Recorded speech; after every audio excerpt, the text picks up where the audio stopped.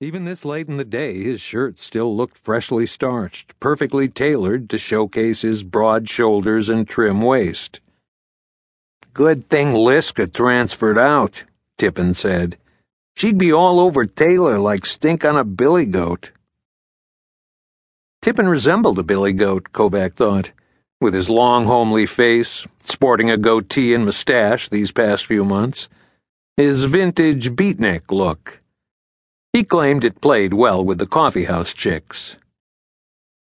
"The guy is hot," Tippin went on. "If I was a woman, I'd fuck him." Kovac made a pained face. "Oh, Jesus, don't put that in my head." "Taylor's too young for Tinks," Elwood Knutson announced, joining them in the cramped gray cubicle and taking up all the remaining available space. He was built like a Disney cartoon bear and had a similar pelt of hair. "Don't tell Tinks that," Kovac advised. "She'll pluck your eyeballs out and feed them to you."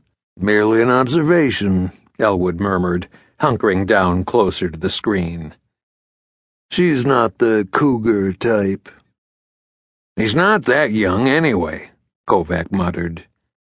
The kid made him feel like a dinosaur. "He's 34. "And how old are you now, Sam?" "Old enough to remember rotary telephones. I've got shoes older than this kid," he confessed. "And a couple of neckties, too." He turned his focus back to the computer screen. "You know," Taylor was saying to Stack, "we're just not making the progress here I thought we would, Ronnie. You seemed so eager to cooperate, but you're not telling me anything I don't already know." "Maybe I don't know anything more than you know," Stack said, pushing his limp blonde hair back from his face. Taylor shook his head. "I don't think I've overestimated you. I think you want to help us out here," Taylor said. "BB was your friend, after all." Stack's eyes darted from side to side. "He wasn't really my friend. I mean, I knew him, but—" Taylor leaned forward a bit. Stack leaned back. "Now there you go, trying to distance yourself when we have witnesses who put you with BB shortly before his death," Taylor said. "Now you're suddenly telling me maybe you and BB weren't such good friends after all when I know you'd been staying at his house. You have to know what this makes me think, Ronnie." Stack nibbled at a hangnail as he curled in on himself, turning into a human comma at the other side of the table, trying to make himself smaller and smaller, as if he thought he might eventually become so small Taylor would find him physically insignificant and let him disappear. "It makes me think maybe we should be looking at you as a suspect instead of a possible witness."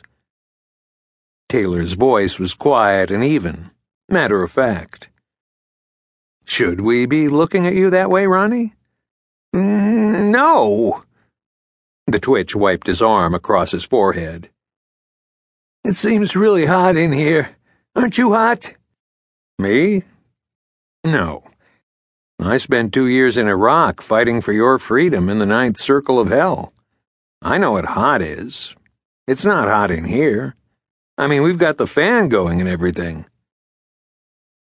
Without another interview room available, they had had a janitor come in and clean Stack's vomit off the floor, and then had brought in a little desk fan to blow on the wet carpet and dissipate the smell of puke and cleaning agents. "Did you have some kind of beef with BB, Ronnie?" "No." "Did he have some kind of beef with you? Maybe you pissed him off. Maybe he caught you stealing." "No," Stack protested, too fervently, like a guilty man. "I'm not like that. I'm a nice person.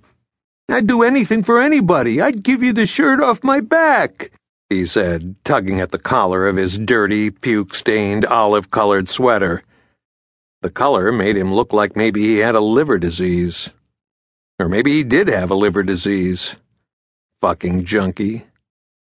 "I'm always getting blamed for shit I didn't do," he whined. "But isn't it true you were mooching off BB for a long time?"